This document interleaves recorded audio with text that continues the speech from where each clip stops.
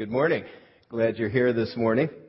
We're smack dab in the middle of a message series looking at friendships, authentic friendships particularly. Those are the kind we want. And in this series, we're looking at different kinds of relationships. Started out looking at marriage or romantic relationships or friendships. Last week, guy friendships. Today, ladies friendships. We're going to talk about how women approach friendships and how we can follow some guidance that God's given us on our relationships. Men and women are wired differently. It doesn't take a brain surgeon to figure that out. Except that there is some brain research that's come out in a little over 20 years or so, starting at that point. Some research done by Anwar and David Jessel from Canada. It's groundbreaking research done a while back that shows that the differences between men and women are hardwired in. It's not a result. We used to think, or psychologists used to think, and others used to think that it was a part of our environment. The differences between men and women were conditioned. But they found there are actual differences in our brains. And you may have known that intuitively. And you may have heard this, but they are hardwired in. This is not software that can be rewritten. This is hardwired reality. And these differences show up in the way that we approach life. It affects the way we do relationships and friendships. The Scripture tells us that God's intent in making these differences and hardwiring these differences into us is so that we'll be complementary opposites. When you get the two together, some really good stuff can happen if they're combined as God intends. Last week, we looked at how friendship is a part of God's plan for life, and this is true for guys, it's true for ladies. We looked at some things about friendship that are true for both of us, so we're just going to review a little bit. God made you and I, He made people to thrive in the midst of a community of friends. Now, in rural society, let me enunciate. Rural. I should practice saying that before I do it in front of a group of people. But anyway, in rural society, that happens more naturally. You're born into a small community. You've got this little town that you're a part of. And there's this sense that you're a part of a larger group of people. In a city, that's much harder to find. Because people tend to drive home, they hit the garage door opener, they pull into the garage, they hit it again, and they disappear inside. So there's not that sense in our neighborhood of community. It's just really hard to find in a city. The church provides that. The church is a place where we can have a group of people that we're connected to, and there's this sense that we're a part of something bigger, and it's a good place to develop friendships. Well, here's what we looked at last week. Here's an overview of some of the things we started out with last week. Friends help each other in difficulty. There are times when we really need help. And if you have friends, it's a great thing to have friends who are willing to pitch in just at the time you need it. We also looked at how friends tell each other the truth even when it hurts. Real friends, authentic friends, they're willing to tell you the truth, even when it hurts. I like what Oscar Wilde said. True friends stab you in the front. That's the truth. This is right out of Scripture. It's sort of another way of looking at it. It's a valuable thing to have a friend who will tell you the truth when you need it. Extremely valuable. It's like driving on the freeway and you're about to pull into the next lane and there's a car in your blind spot that you don't see, and somebody goes, "Stop!" And at first you don't appreciate it, but then you realize they may have just saved you a lot of time, money, and life. They may have just saved your life. So We need people when we have blind spots or when things are going on. And maybe it's not such a blind spot. We've got this pattern that's hurting us. We need somebody who will tell us the truth. Friends are, we looked at last week, emotional anchors. They sort of help us settle and stabilize us. And they also add delight to life. They really add a lot of delight to our lives. I want to look briefly at a famous friendship. We looked at this a few weeks ago toward the end of August. The friendship between Ruth and Naomi, because it applies today to what we're looking at. They lived about 1100 or 1200 BC. There's actually a book in the Bible named Ruth. There was a famine in Israel. The book starts out and the subject is Naomi at the beginning. Naomi is from Israel. She's a Hebrew woman. And there's a famine in Israel, so she and her husband moved to Moab. And they moved to Moab with their 2 sons. The sons grow up and they take Moabite wives, Ruth and Orpah. So they take these wives. As time passes, Naomi's husband dies. And then her sons die. In this society, in this world, there was no place for a widow. This leaves her in a very dismal situation. And she urges her daughters-in-law, Ruth and Orpah, she urges them to go back to their homeland where they could be taken care of. There's much better chance of finding a guy in their homeland than in them sticking with her, because she's going to return to Bethlehem. She's from Bethlehem in Israel. And she's going to return there. But she keeps urging them to go back home. And this is a tremendous act of consideration, real love. Because here she is. She doesn't know what she's going to do. She's an older woman. Her strength is declining. She's not quite sure how she's going to take care of herself. And she keeps urging Ruth and Orpah to go back. Orpah, after the first or second urging, goes back home. But Ruth continues toward Bethlehem with Naomi. And in Ruth 1, 14 through 19, I'd like to read it. And it's on the screens. This is Ruth's response after the third time Naomi keeps urging her to go back home. Again, they cried openly.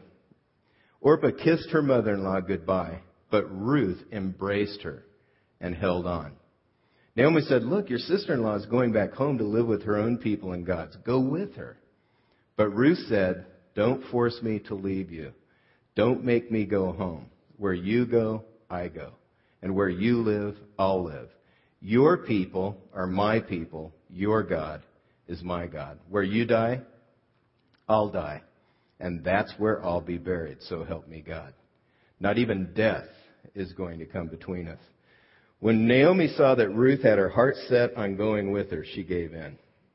And so the 2 of them traveled together to Bethlehem. This is a great story, and I'd encourage you to read it. It's about 6 pages long. I think 88 verses or something like that. It's not very long. It's in the Old Testament. I'd encourage you to read it. It's a tremendous story as you see the way that Naomi and Ruth related. Naomi was widowed. She was an older woman. Her strength was declining. She was facing an uncertain and impoverished future. She was going to live at the poverty line or below for sure in the way things were set up. And still she urges Ruth and Orpah to go back and take care of themselves. Find an easier life in your hometown. It'll go much better. Ruth, the younger woman, daughter-in-law, strong, determined, very hard worker. She loves her mother-in-law as a dear friend, and she refuses the easier way out of loyalty to her.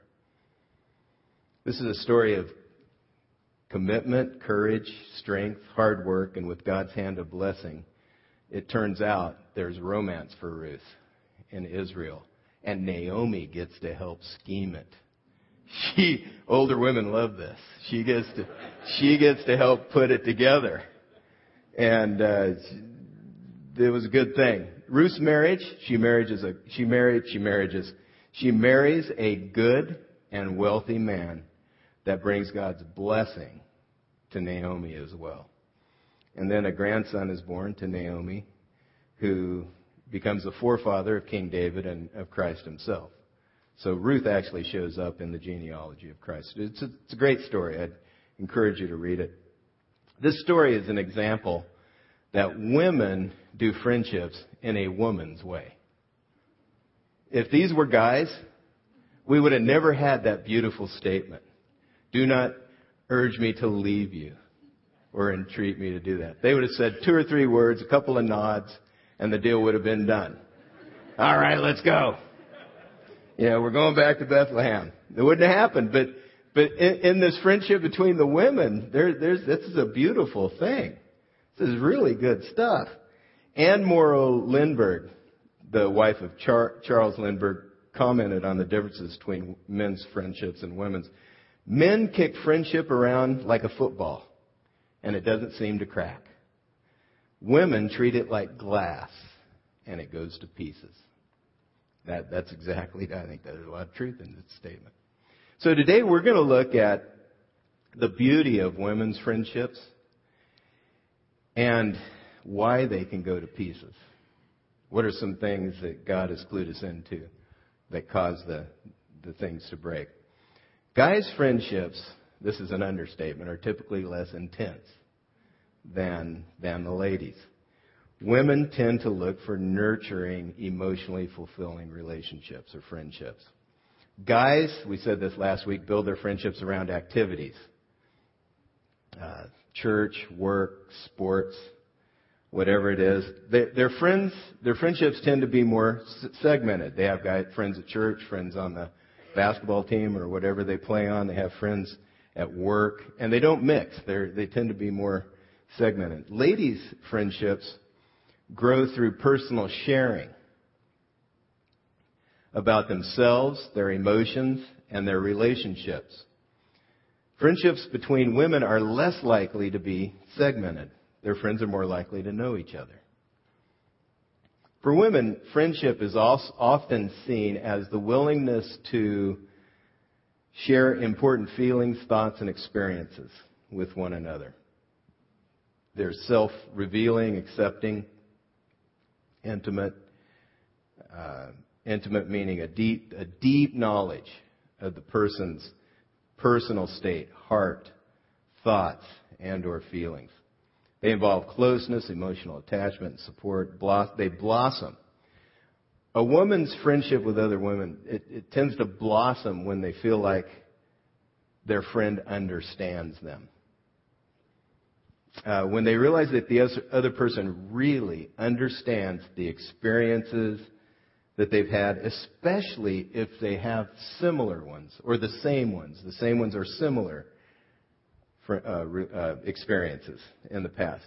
Here, lady, I read an article by a gal she wrote an article on friendship among women in a Christian magazine, and she had moved from the Midwest to the West to a larger city, from a smaller area in the Midwest to a larger city, and she was lonely, and she talks about connecting with a friend that she made, Amber. This is what she says. Amber and I were bound together by a string of coincidences, large and small.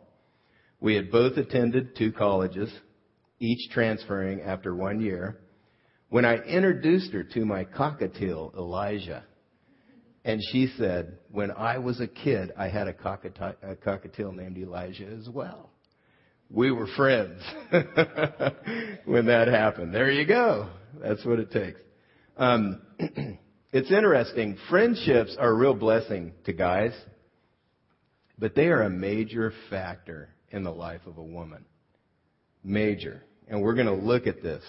I want to take a quick look at how friends help women to live. And this next section, I could have charts and we could look at some research that was done, but I'm just going to walk through it quickly and share about some of the research that has shown the importance of friendships among women. Friendships help women live calmer lives. Tending, befriending equals calm. I'll explain that. There was a landmark study done at UCLA that shows stress in women leads to bonding. Now, this is interesting. In men, stress leads to fight or flight. But the doctors, there are a couple of lady doctors in the research lab who noticed that men and women did very different things under stress. When things got stressful in the lab, men would go hide in their caves and work out the problems. Women would get together and clean the lab. And so all of the stress to this point, to the point of this study, all of the research on stress had been done on men. And so we didn't understand the differences in the response. They began to wonder if women respond to stress differently than men. Here's what they found. There's a hormone, oxytocin, that's released when a woman gets under stress. It's a stress response of a lady. This oxytocin is released. It buffers the fight or flight response. And it encourages her to tend children and gather with other women. So they came up with the term tending or befriending. That's where that comes from. When she actually engages in this tending or befriending, more oxytocin is released, which further counters stress and produces a calming effect. This calming effect does not occur in men because, as Dr. Klein, the lady who did the research, testosterone in men, which increases under stress, reduces the effect of this oxytocin. So men don't go through this. Estrogen tends to enhance it. So it's fascinating. You see, the differences God wired into us, they're hardwired in. This is chemical stuff that's going on. As a layman, I say that's chemical stuff that's happening in us as we deal with stress. So friendship actually helps women live calmer lives. Tending, befriending, that equals calm. More oxytocin. It helps women live better lives emotionally, bringing validation and happiness. Women seek each other for emotional support because of this chemical that kicks in, this hormone. They seek each other for emotional support and identity, and maybe not just because of that, because it's a good thing. They communicate and find a gratifying exchange of ideas and feelings in the context of friendship. These exchanges allow women to gain self-esteem and validation, to boost their self-worth, to know that their feelings and experiences aren't strange, but they're normal. We all need to know that at times. They're healthy. And to gain an increased sense of fulfillment and happiness. Friendships actually help women live better lives physically. There are lower risk factors, health-wise. Friendship lowers heart rate, blood pressure, cholesterol, stress, and the tendency to overeat. This is sort of like a commercial for friendship, isn't it? I mean, it's really good stuff. It heightens the immune system. In aging, the more friends women had, the less likely they were to develop physical impairments as they aged. More likely they were to be leading a joyful life. Not having close friends or confidants was as detrimental to their health as smoking or carrying extra weight. Even at the death of a spouse, which is the biggest stressor of all, women who had close friends and confidants were more likely to survive the experience without any new physical impairments or permanent loss of vitality. Those without friends were not that fortunate. Friendships help women live. They help them live better lives physically and longer lives. With no friends, women increase their risk of death over a 6-month period, and those who had the most friends cut their risk of death by more than 60% over a 9-year period. Women with breast cancer, when women with that disease had no close friends. They were 4 times more likely to die as a result of the disease than those with 10 or more friends. Friends add a lot to life. It's very easy to get busy in whatever you're doing. And when the kids come along and activities crank up and more responsibility is handed to you, it is so easy to let friendship go. But this is crucial. This is a core part of life. Guys, if you're married, you need to give your wives time to develop friendships. Give them the time and the space. Take care of the kids or whatever it takes to allow them to build friendships. They're crucial for them. Here's some guidance for forming friendships. First 2 things we're going to look at are the same as last week. First 2 and the last one. Screen and select. Your friends shape who you are. Some friends are going in a direction that will bring you harm. So you want to pay attention to that. You want to build friendships around people that are going to shape you better than not. Second, trust and verify. Sometimes you trust a friend and you open up to them and you share a confidence and you don't realize you're speaking into a microphone that's going out to the whole community, and that hurts. That really hurts. So you need to trust and open up over time. Trust and verify. Trust a little and then trust some more. Third, let God pick your friends. This is an important thing because there's a tendency sometimes to think, I just have to be friends with that person. I just have to be. I need it. Be kind to them. If that's the case, if you really want to connect in friendship with someone, be kind to them, but let God help you and let God pick. Take it before Him. Ask God to pick your friends and respond to His leading. Fourth, be flexible, not demanding. When we get demanding, people sort of back off. They pull back. Proverbs 21:19. It is better to live in the desert than with a nagging, irritable wife. Pretty straightforward. It's from the Complete Jewish Bible. Very straightforward. 2 friendship killers. Expectations. I just feel like they should, you fill in the blank, do what I want them to do. If you have expectations for others in relationships, in a friendship, it's very easy to nag a little or get upset to try to twist their arm into doing what you want them to do. This is the quickest way to kill a friendship, especially a new friendship. To expect or demand too much. People tend to retreat when they get asked to do things they don't want to do or give things they aren't ready to give or maybe can't deliver. This is the beauty of Naomi and Ruth's friendship. Naomi keeps urging Ruth to go home where it would be easy on her. And she really doesn't know what she's going to do herself. She refuses to be demanding and manipulative even when she doesn't know how she would live without her. She really doesn't know how she's going to take care of things without her. Ruth chose to stay and help, and help freely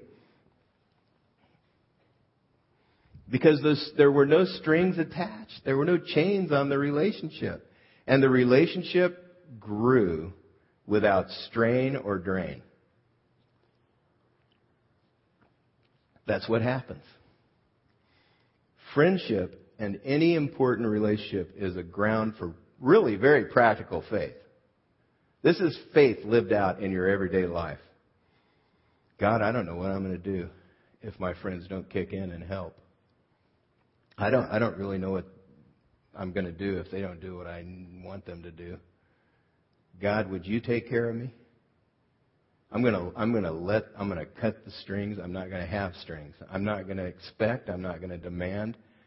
But I'm gonna trust God to meet my needs however He sees fit. That is real faith.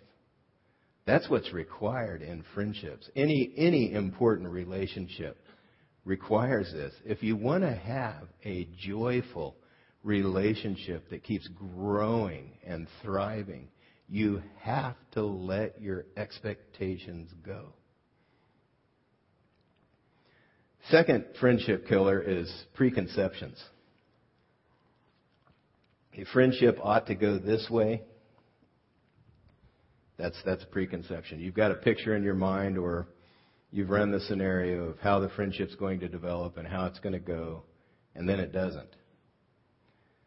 Again, if you nag a little and try to twist things to go the way that you think they should go, people pull back. Let the friendship unfold on its own terms.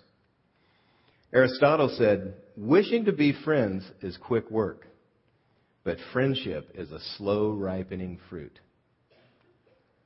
Preconceived ideas about how things should or must be spoil relationships. So if it doesn't grow, okay. Let God pick for you. Faith again. Let God put the friendships together the way He will. Fifth thing, enjoy your friends. Don't try to fix or compete. Romans 15:7. Christ accepted you, so you should accept each other. Let your friends be themselves. Don't try to fix them. Genuinely enjoy the other person's gifts.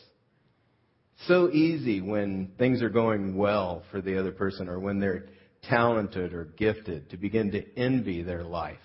I want their life. It would be great. And that drives a wedge between us. Don't feel threatened or envious. 2 Corinthians 10:12. In measuring themselves against each other and comparing themselves with each other, they are simply stupid. Pretty well put. God's put different gifts in His children. It's important to find yours and to appreciate the gifts of the people around. 6, be open and honest.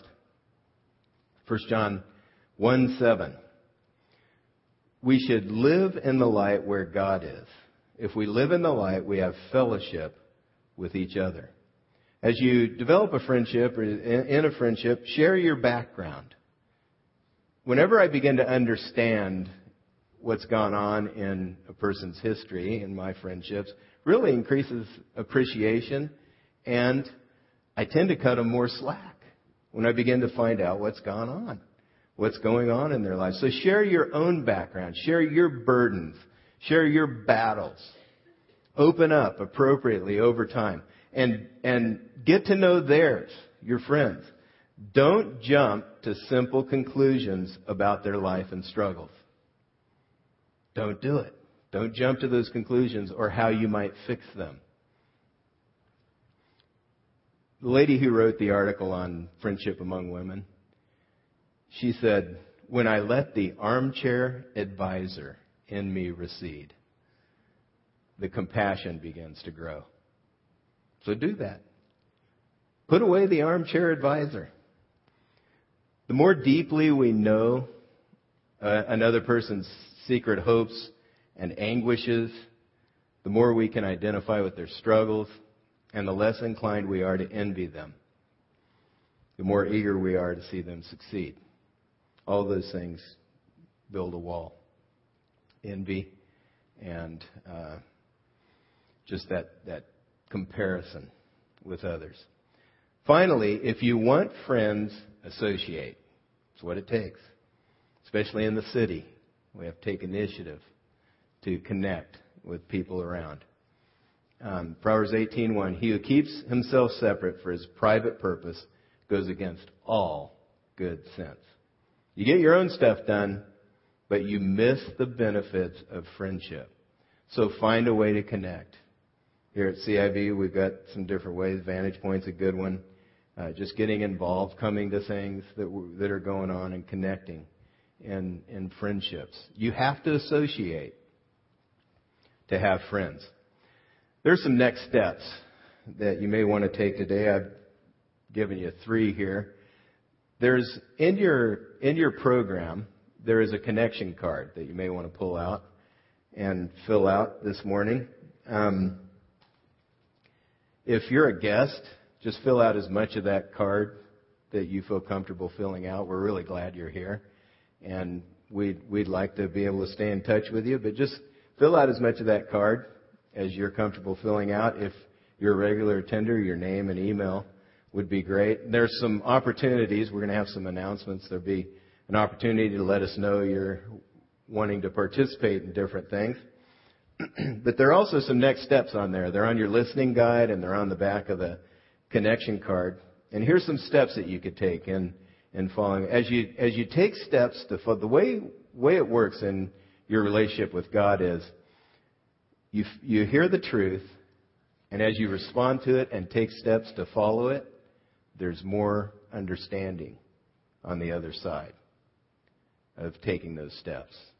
That's the way it works. So we have a very limited, if you don't apply what you hear from Scripture, if you don't apply the truth, you have a more limited understanding of what it means to follow Christ and how life works according to God's wisdom. But if you choose to take steps as you hear the truth, then more understanding unfolds. That's why we have those in here every week. And so a next step could be to memorize 1 John 1:7 to remind you not to go dark. Sometimes we go dark, and 1 John 1:7 says if we live in the light, then we have fellowship with each other.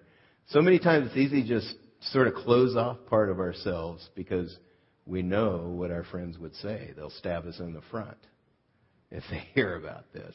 Or we just sort of hide to handle our own stuff our own way. Memorize 1 John 1:7 to remind you to be appropriately open and honest with people around you. Second step could be thank God for your friends through the years. Think back. Take some time this week to think back about the friendships God has allowed you to have, and maybe the friendships you have right now that you can really appreciate and be grateful for. Thank God for those things. And then finally, ask God for friends to share your heart with. If you need friends, ask Him to bring friends that you can really share your heart with. And let Him pick. As I was growing up, I was a fairly one-dimensional guy. I was a jock. I was into athletics. And I was only interested in having friends that were into the things I was into. But as I've grown, God has chosen some tremendous friends for me that are very much the opposite. And I have benefited in an amazing way from that, because what happens is they see things I don't see. They have understandings I don't have. And as I share my life with them, I'm actually gaining in my ability to handle life because I see life from more angles than my one, which is if there's a brick wall, run through it. That's my approach, If it's there, it's just bull, go through it.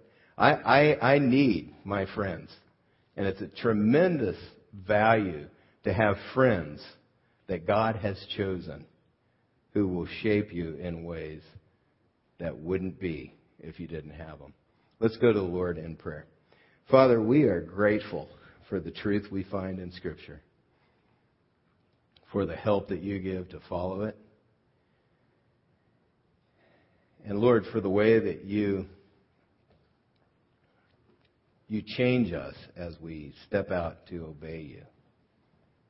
God, I ask that you would help us, give us the power to take the steps that you've laid on our hearts this morning, either the ones I laid out or some others. And I pray, God, that you would build friendships and that you would bring friends together for those who are praying that prayer this morning, that you would bless. And God, I pray for us that you'd pick our friends and that you'd be honored and pleased as we live our lives in following you. In the name of Jesus Christ, I pray. Amen.